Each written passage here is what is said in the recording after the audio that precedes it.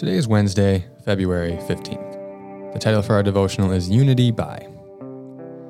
This week, we have moved in our campaign to Paul's teaching on communion in 1 Corinthians 11. We spent the last couple of days exploring the situation that prompted this section of the letter. The church was deeply divided, and the meal that they shared was supposed to be the Lord's Supper, but these divisions had left it completely unrecognizable as such. In response to these divisions, Paul prescribes a solution to restore unity to the church community. So let's read 1 Corinthians 11, 17 to 22 and 33 to 34. In the following directives I have no praise for you, for your meetings do more harm than good. In the first place, I hear that when you come together as a church, there are divisions among you, and to some extent I believe it. No doubt there have to be differences among you to show which of you have God's approval. So then, when you come together, it is not the Lord's Supper you eat. For when you are eating, some of you go ahead with your own private suppers. As a result, one person remains hungry and another gets drunk. Don't you have homes to eat and drink in? Or do you despise the church of God by humiliating those who have nothing? What shall I say to you? Shall I praise you? Certainly not in this matter. So then, verse 33, skipping ahead a little bit. So then, my brothers and sisters, when you gather to eat, you should all eat together. Anyone who's hungry should eat something at home, so that when they meet together, it may not result in judgment, and when I come, I will give further directions. Paul's solution is for them to eat together. Remember, the problem is along socioeconomic lines. The wealthier individuals were able to come to the meal earlier, whereas the poorer laborers would have to come to the meal later. By the time they arrived, those who have been there a while are already full and drunk, and there isn't enough food to go around. In order to correct this imbalance, he asked those who arrived earlier to eat something at home to hold them over till they can all eat together.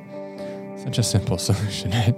He asked those who have the ability to be there early to sacrifice and to patiently wait for the other members of the church to arrive. The means of attaining unity, then, is for those of a more privileged status to personally restrict their use and rights to these privileges in the interests of unifying the church and meeting those who are of a less privileged status where they are. The means of attaining unity is a consistent theme throughout the New Testament. You can read about it in Romans 14, Philippians 2, and James 5.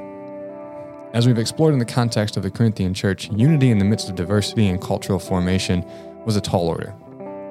Yet it was worth pursuing because it is integral to the kingdom of God. All people from all nations, tongues, and tribes were a part of God's redemptive plan. So this was a good problem to have and one that needed a solution. They needed to pursue it. The way of Jesus provided that solution. As we talked about a couple of weeks ago, greatness in the kingdom of God is the way of humble service to others. That principle applied here means that those who are privileged in some way should humble themselves, forego their rights in the interest of keeping unity. This principle applies in multiple contexts of the church today. Racial diversity is probably the most relevant.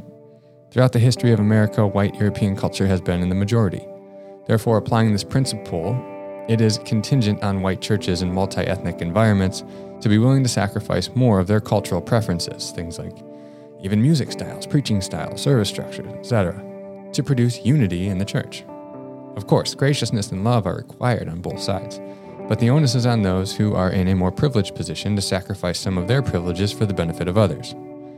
The other major example of this principle at play in the church was found in the mask restrictions of the COVID era. Those who had no pre-existing conditions or health concerns were in a place of greater freedom and privilege. The onus was then on them to love their fellow members of the church who were more concerned by being willing to sacrifice their privilege of gathering in large groups, going without a mask, or staying socially distant. In all, this principle should be the default for Christians. If we are to attain unity, we need a method to do so, and this is it. When we look at the divisions of the church today, I most often hear doctrinal differences are to blame. I believed that in the past myself. However, when I look closer now, I think the divisions are more fundamental, more toxic in the soul of the church. I think the core of the divisions is simply a failure to love one another well. If we love one another well, we will readily give up rights and privileges for others' benefits. Think of a parent with their children. Parents most often readily give up almost all of their privileges to do what they want to when their baby is born. And even as the child grows older and may have different ideas or theologies or doctrinal differences than their parents do, they're still willing to sacrifice and love their children. We failed to keep the first and second commandments of Jesus front and center. And as a result, we have massive divisions in the church as a whole. and individual congregations. Tomorrow we'll discuss the why further. For today, reflect on your heart and willingness to give up your privileges for the benefit of others. Remember, the core of this is your love for one another. Repent of your failures to do so. Renew your commitments to love one another as Christ has loved us.